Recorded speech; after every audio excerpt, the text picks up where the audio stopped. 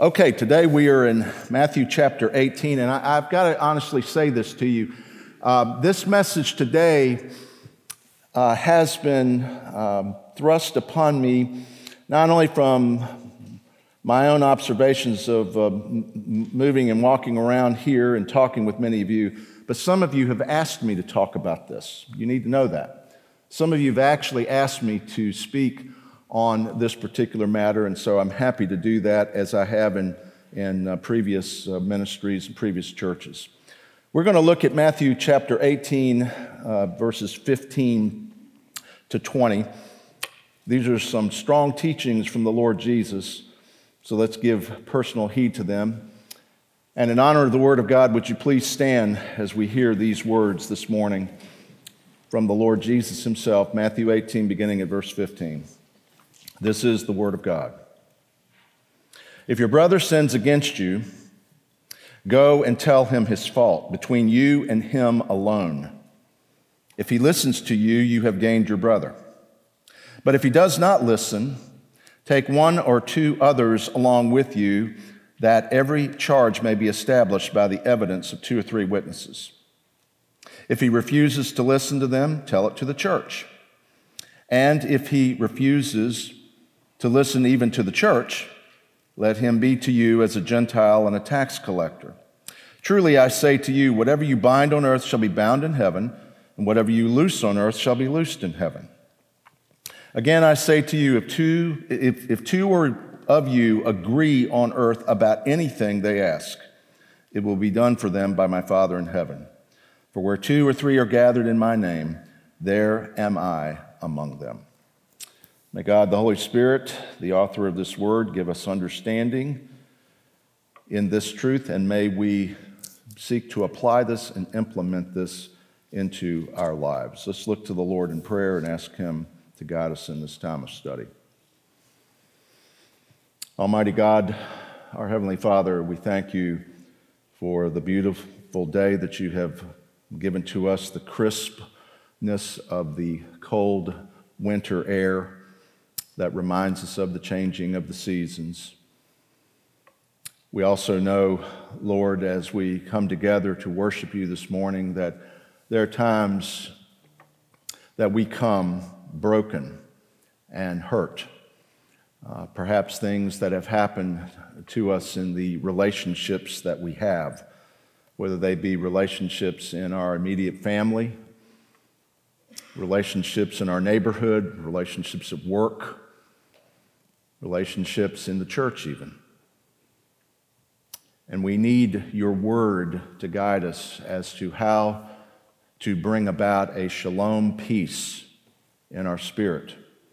And we find that your word teaches us very clearly what we are to do. So we pray that you would allow us to not only hear your word today, but to heed it, to apply it, to implement it, to take the actions that are necessary to bring about a sense of shalom, peace, and restoration in our lives and in the lives of those we know and love. So hear our prayers to this end, and may your Holy Spirit be our teacher this morning in all that we do. And yes, O Lord, for the one who is about to speak, would you please kindly hear his prayers for the forgiveness of his sins, for he knows that they are many. He knows he's not worthy to do this, but you've called him to do it. And so we ask and pray that you would be our teacher this morning by the power of your Spirit, so that the fullness of your greatness, Lord Jesus Christ, would be realized in deeper and greater ways. This we ask in your precious name. Amen. Please be seated.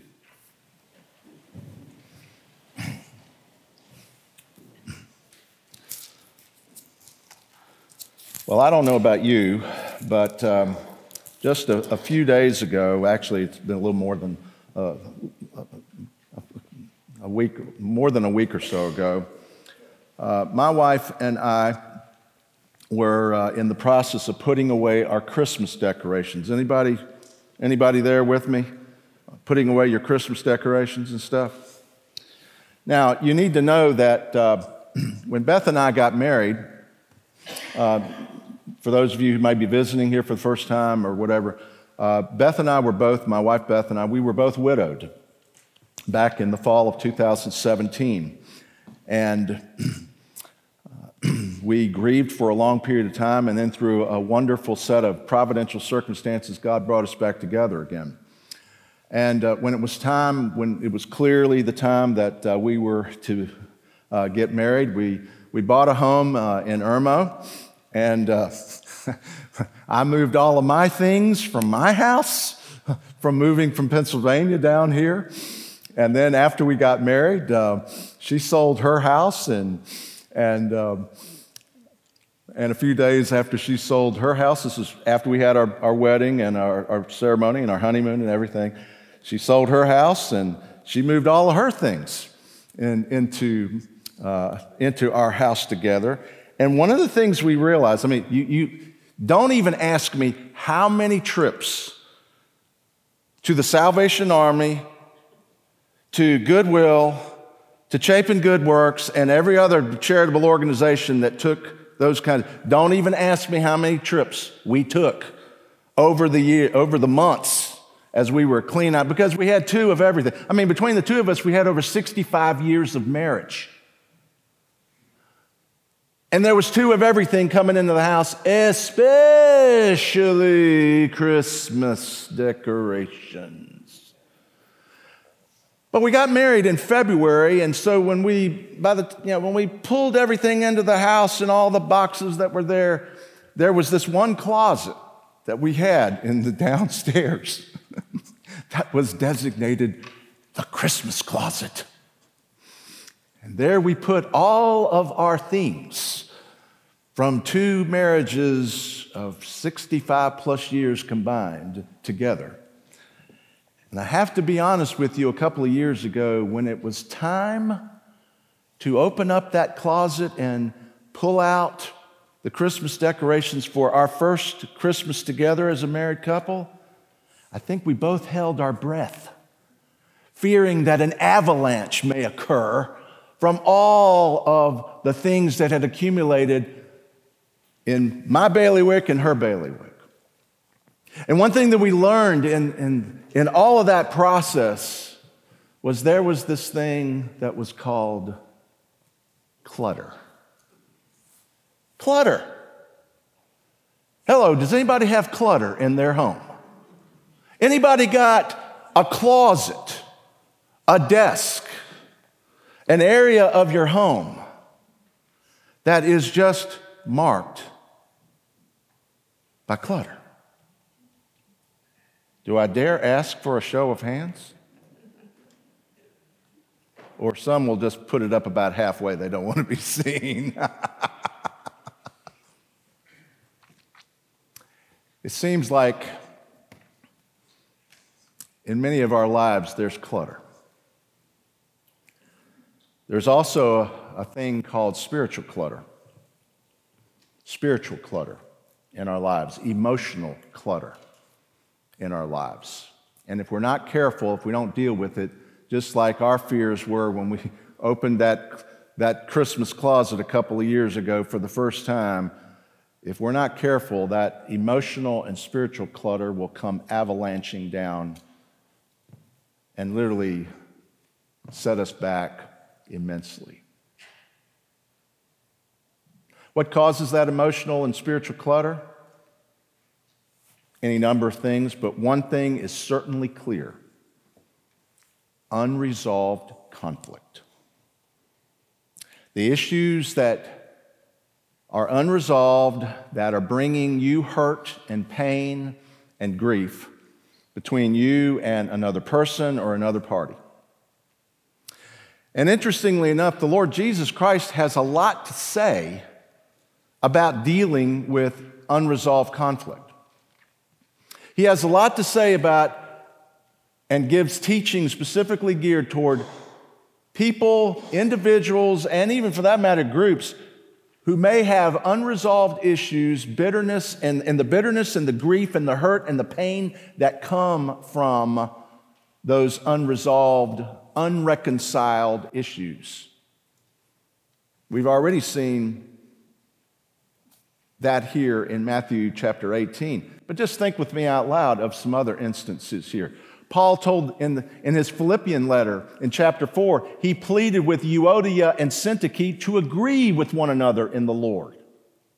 This passage that we read earlier in the bulletin that Steve read from Colossians, the letter to the Colossians, talks about the bitterness and grievances that sometimes exist between people and the peace that Christ offers when we bear with one another in love and forgive one another and seek to reconcile with one another.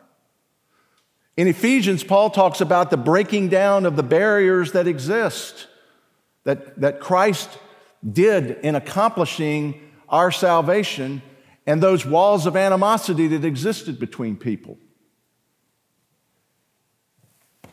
Right here, with your Bible still open in Matthew, I hope, I want you to go back to chapter 5.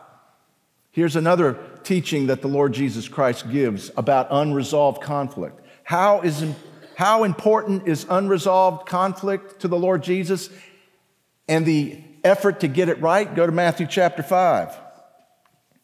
Look at verse 23, part of the Sermon on the Mount.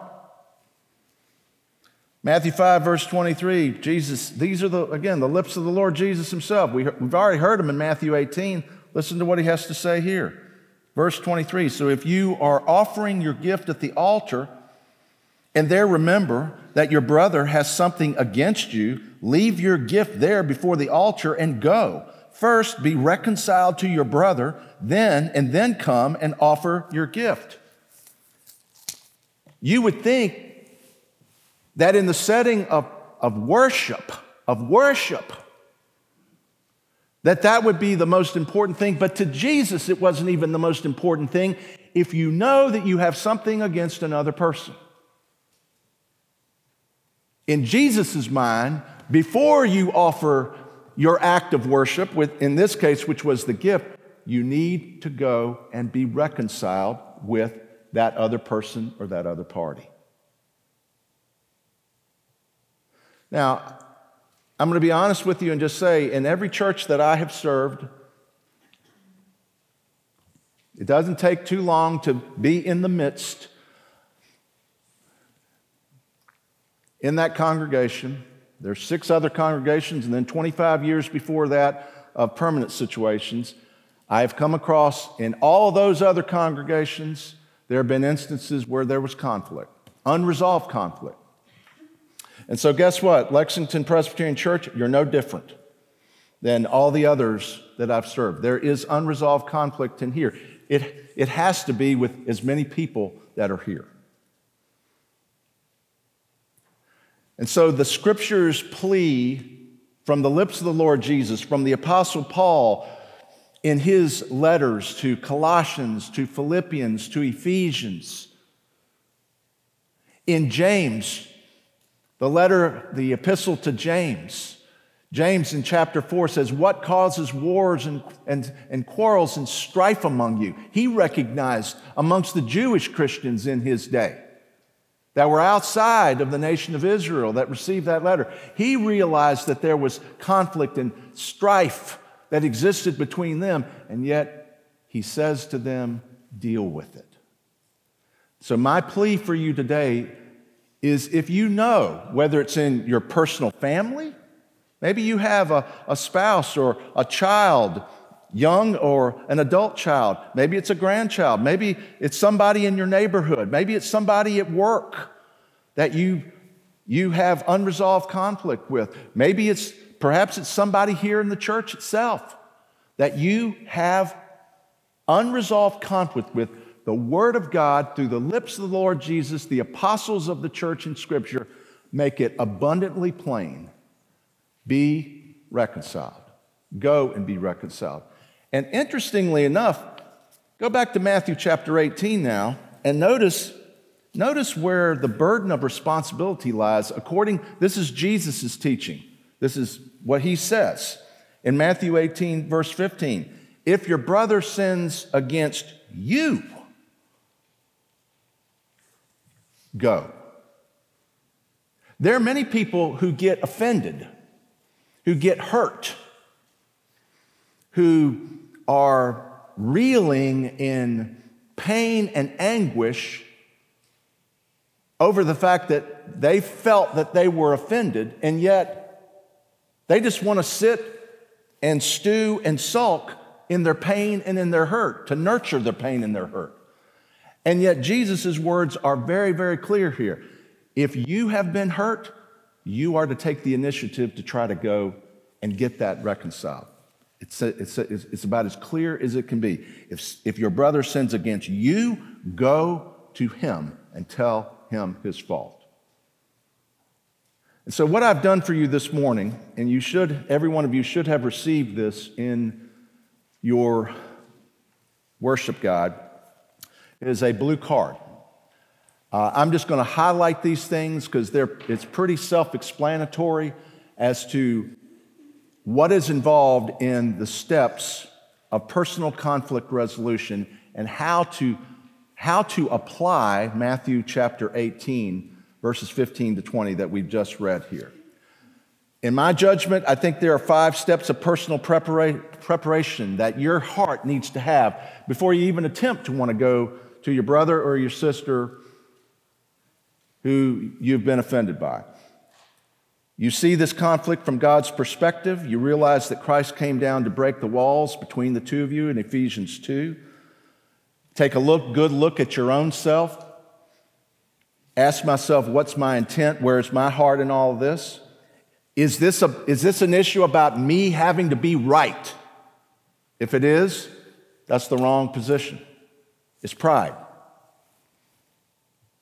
It's arrogance. What does God want me to learn from all of this? Thirdly, prepare in a spirit of prayer, asking the Holy Spirit to work. And there's no better way, congregation, there's no better way to prepare yourselves than to be praying daily through the Lord's Prayer. Pray daily through the Lord's Prayer, which is what these cards are that I'm holding up right now. Praying, getting the mind of Christ and the values of the kingdom of heaven in your mind. I again urge you to make this a daily habit and discipline in your life. Then once those 3 elements of preparation are done, contact the person cordially and agree on a time and a place to dialogue, and approach with the right spirit. Don't be too eager, too hesitant. Approach with the right spirit, a spirit of humility, a spirit of brokenness, a spirit wanting to restore. It's from there that the attempt to reconcile is engaged, where you begin your dialogue with that person on a positive note. Affirmation always creates a good environment. In other words, these are all the many things that I like about you, that I appreciate about you, that I value in you. You are so important to me. You begin with affirmation. Then secondly, with that affirmation established on both sides, you outline the issues in the conflict, what that individual or that party said or did that's causing trouble in your spirit, how it makes you feel, and why it's important for me or whoever it is to bring this to your attention. From there, as you talk, your speech is in a matter of love. You are speaking the truth in love. Remembering also Proverbs 15:1, a soft answer turns away wrath. You're wanting to hear and understand and receive, as point 9 says, an active response for the other person. The other person or party may not have any idea. It may be shock that comes to them, or it could be bitterness, or could be anger, or some other kind of emotion. The point here is don't let them hide behind it. Listen to me. Don't let them be like Mr. Banana, who wants to hide and let that cover hide them. Let emotions be properly expressed. So that in the dialogue, the give and take, going back and forth, the whole goal in point 10 is to seek to understand their view or their position. You're wanting to understand their position, not your own position first. It's from there you discern the central issues that are in that discussion. Turn over the card. From that dialogue, you glean what you believe to be the root issues that is causing that that unrest, that unresolved conflict with you and that other party. And it's at this point, before you can even move to go further, that you make sure you are in agreement with this. Make sure you have central agreement to what are the issues or issues that is causing this unresolved conflict to continue here. It's there that the scriptures need to be brought into light as the authority on learning what God's truth about this matter is. God's truth tells us what is right and what is wrong, and let God's authority show what actions and behaviors were wrong and what needs to be done. It's from Scripture as a foundation, point 12, that both sides, with Scripture as the foundation, determine the desired action needed to resolve this issue so that they can move forward in the future. And with both parties, it is my prayer that the person who wants to change will desire to make the things better. There are some people that want to sit and sulk in their grief, in their hurt, in their bitterness, in their anger, and nurture it. That is unbiblical. The Bible says, be reconciled over and over again. Jesus talks about it. Paul talks about it. James talks about it. We are to be reconciled. We have to will to make things better. That leads then to the steps needed, and then if there is agreement on these steps that need to be done, 13 says, if there's repentance, agreement, confession, give thanks to God, move on. Put a spirit of forgiveness in the present and put that issue in the past and move on. However, if that approach does not succeed, if there's a difference, honest difference of viewpoint here, then according to Matthew chapter 18 and Jesus' own teachings, there are two things possibly that have to be done.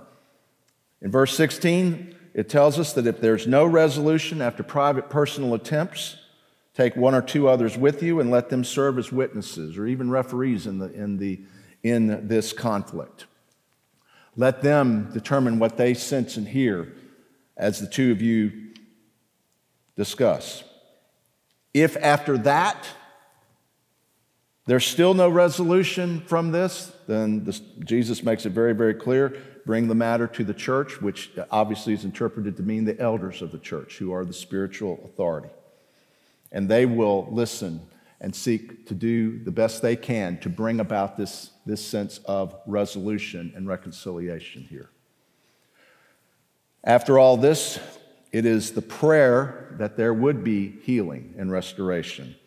And so maintain an accountable, approachable, reconciling spirit in the midst of all this, because sometimes it is how you behave and act towards this person after this incident that shows whether your intent was genuine to begin with.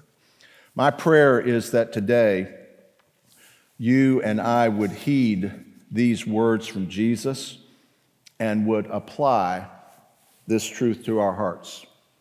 Because here's what I know, and I've seen it in too many instances. I've seen the hurt and the buildup of pain in people's lives wear them out over the years. Wear them out because they had unresolved conflict. And sometimes they will retreat. They will not show up at family gatherings, not show up at holidays, or they'll go do they'll find another job to do and they'll go somewhere else and work. The problem is, if you leave that conflict and go somewhere else, guess what? The spirit and the stronghold of that conflict will follow you. And so heed the words of Scripture today loud and clear.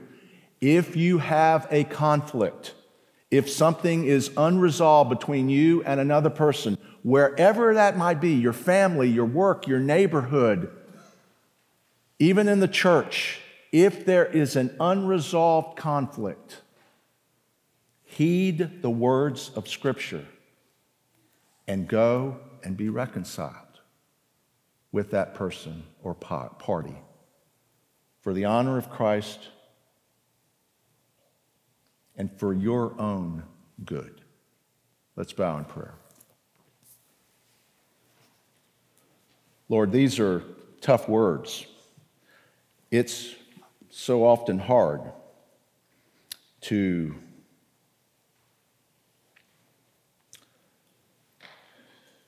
take the initiative, especially at times when we're hurting, we're in pain, we're in grief, we're dealing with sorrow, and yet your word tells us over time and time again. Peter said, Lord, how often should I forgive my brother who sins against me? 7 times?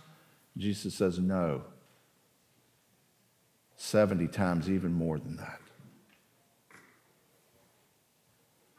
So my prayer for each of us today is that you would, by your Spirit, allow us to search our hearts.